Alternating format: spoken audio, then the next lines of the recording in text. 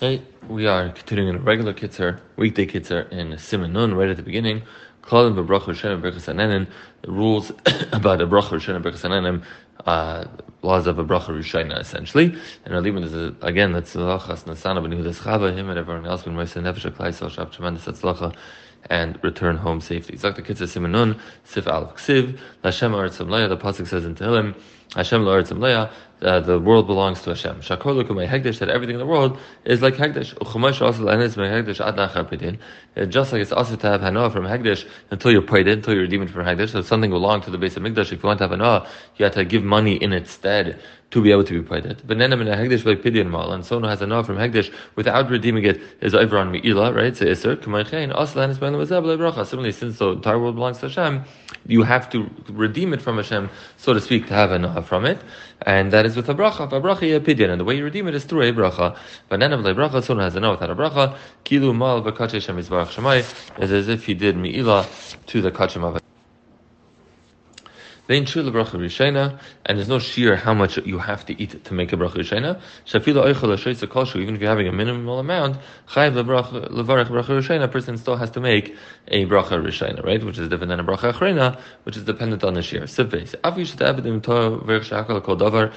Even though b'di ebed, if a person made a bracha on shahakol, on anything, afilo al pas val yain, even on bread and wine, which have the most highest level of bracha, so you still are yaitza with the avd with the shahakol. It doesn't mean that sit down by meal and make a shahakol and just be yaitza everything. Because it says let's also do that. That's a chalumid lahavin. It's a bracha come in. A person has to do his due diligence and his homework and put effort into making sure that he knows the appropriate bracha to make on whatever he's eating.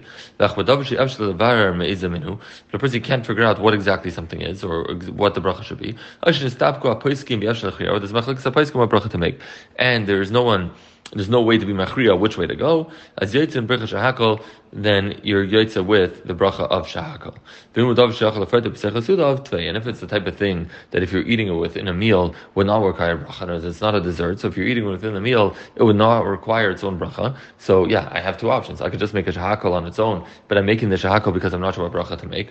Or I can just eat a teicha suda and then the bracha of hamaitzi my suda would count for it. Because it says the better option of the two is to make hamaitzi. Right? So this thing of a paiskim, I think I heard once someone say that the shalom, like what bracha to make on sushi, if you have a fish sushi, right? So what's thicker? Is it the rice? Is it the seaweed? Is it the fish? And I forget who he brought in, the name of some people, that to make the shakol, because A might be the fish, and if you're really not sure, and this is something where you can't be machriya, then you could do a shahakol. Again, I'm not saying that as halacha l'maisa, I'm saying once I heard something to that effect. Sif Gimel. The thing that you are making a bracha on to either eat, drink it, smell it, or to do a mitzvah with it, before you make the bracha, hold it in your right hand. Then have kavanah before you start making the bracha. What is the bracha you're going to make? So that when you mention Hashem's name, which is ikar bracha, when you say bracha Hashem, you should know already what the end of the bracha is. In other words, why? Because the main part of the bracha is the bracha Hashem. So if you're making the bracha Hashem, you still have no idea what type of bracha you're making, and only after you make al kinu melachaylam, you ask someone, no, and he tells you mezainis, and then you make a mezainis. So when you did the ikar bracha, you didn't have kavanah for the bracha you're making. So it's a serious pgam in the bracha. So because it says, therefore, you should take the time to make sure that you know before you make the bracha what you're making a bracha on. If you weren't holding it, because it said you should hold it in your hand. Let's say you weren't. But it was in front of him when he made the bracha. You still yaitza the bracha. But it wasn't in front of you at all when he made the bracha. They only brought it into you later. In other words, you knew you were going to have it. When you had the bracha, you had a mind for the thing you're going to eat, but you weren't holding it in hand, and it wasn't in front of you. Kitzah says your bracha is not good, and tzarich levarach sheni, you have to make nacha bracha. The Mishabur brings the Prima Gadam who says that if it's something where you're certain that you're going to get it, in other words, you're sitting in your dining room and you know it's on the thing in your kitchen, and you start making the hamaitzi for the challah, and you know that they're about to bring in the challah to you, then in such a case, Prima Gadam says that Kenzani would not have to make another bracha. Sif Dalet. Not all biyadei prila eichlei uverichlav. A person put fruit in his hand to eat it and intended to make a bracha, and he made the bracha. V'nafim yadei v'nevad, and it fell from his hand and got lost, and nima sachein re'lechila, fell in dirt, and it's not right to chila anymore. You made a bracha on a drink, and the drink spilled. So if there's more from that thing that you made the bracha on the table, so you picked up one apple from a fruit platter, and there's more apples on the platter, or you poured yourself a glass of orange juice and there's still orange juice on the table. So because there's two things. A, there's still more of that min in front of you. And also, and when you made the bracha, you had in mind, I'm not just going to have this one apple, I'm going to have a second apple, I'm going to have a second glass of orange juice. So you have both tonight, it was in front of you and you meant to have more. So that means when you made your bracha, you weren't making only bracha for what was in your hand, you're making it for the ones that are on the bowl and the table in front of you as well. Because you had in mind to do it for those as well, and therefore you do not have to make a second bracha. But if you just the orange juice is on the table, and you drank shakal for the orange juice, and you didn't have in mind that you were going to have more orange juice at the time you made a bracha. So therefore, your bracha is like the kitzur only goes on what was in your hand, and if you're going to take new orange juice because this one spilled, you need to make a second bracha.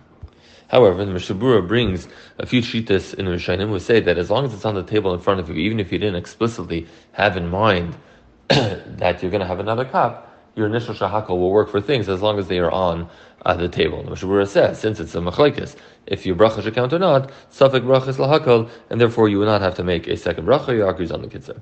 And the kid says so to the opposite way, right? That if you had a mind to drink more, but when you made a bracha, it was in front of you. So you poured a glass of orange juice and it was sitting in the fridge.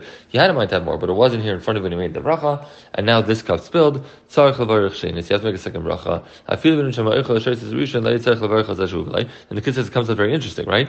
Because let's say the orange juice was in the fridge, and I had a cup of orange juice, and now I take a second cup of orange juice, they bring it out to the table, and I drank the first cup, it didn't spill. In such a case, I wouldn't have had to make another bracha, right? I made a shakal, I'm continuing to drink, they brought out more, I could drink more, right? Because when the kid is not saying you explicitly had in mind to not have more, it's just that you didn't have in mind that you would be having more. So in such a case, you wouldn't have to make another shakal. But since here, after you made a bracha, the bracha didn't chal on anything, because the cup you made the bracha on spilled, so therefore when they bring in something new from the kitchen, hal chashani, the kid says here's different, you're going to have to make another bracha.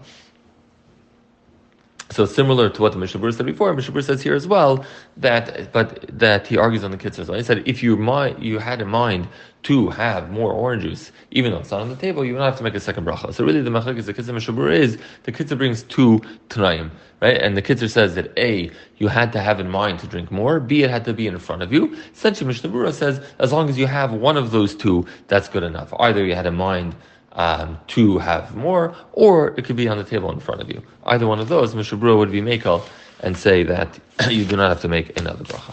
Sifyud. So actually, a person be careful that when he makes a bracha, he should not have more of a hefsek, of a pause between the bracha and the chila, more than kidei dibur.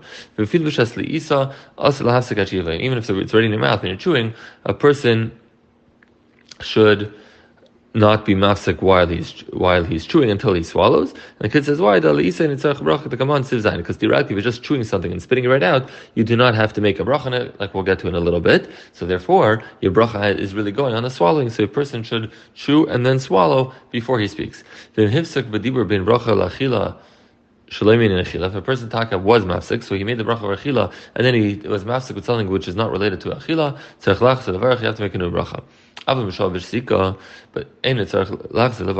your hefsek was not that you went and did something else, you just had a prolonged pause, so you finished shahakuni b'dvarei, and then it was just quiet for radio silence for 10 seconds, and then you took a bite, so you shouldn't do that, but you don't have to make a new bracha.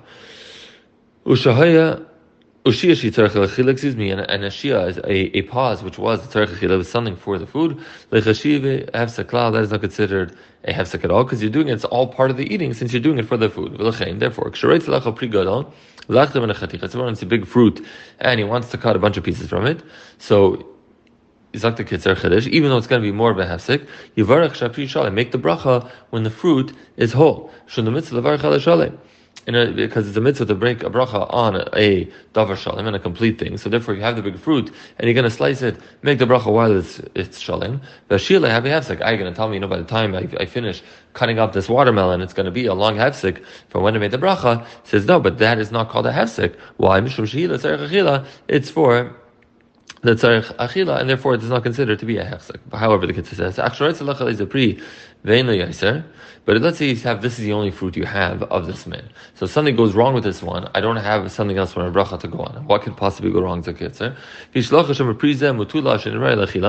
it's wormy. It's not going to be right lachila. So you have a fruit you have to check. I don't know. You have a date, and you're going to make the eights, and then you're going to cut it open and look for the bugs. So you're going to cut it open, but you're worried that if you find the bugs, then the bracha is not going to be chal. So the bracha, it says first check it for the bugs before the bracha. Again, not because the checking was a hefsek, because maybe you're going to find something that you're not going to be able to eat it, and then you're done, and your bracha was a bracha levatala. Someone who's drinking water, and he's worried about mayim arayim, that it's bad water, and so there's a minute to pour a little off. So if you're going to pour off a little bit of water because you're worried about the bad water at the top, so you should pour it off before you make your bracha and not after the bracha, because it's designed for the bracha. In other words, if you pour it off before, so it doesn't look like there's something wrong with your bracha. If you make a bracha on something and you spill out after your bracha, it's designed to the bracha. The bracha was made on something that you are later spilling out.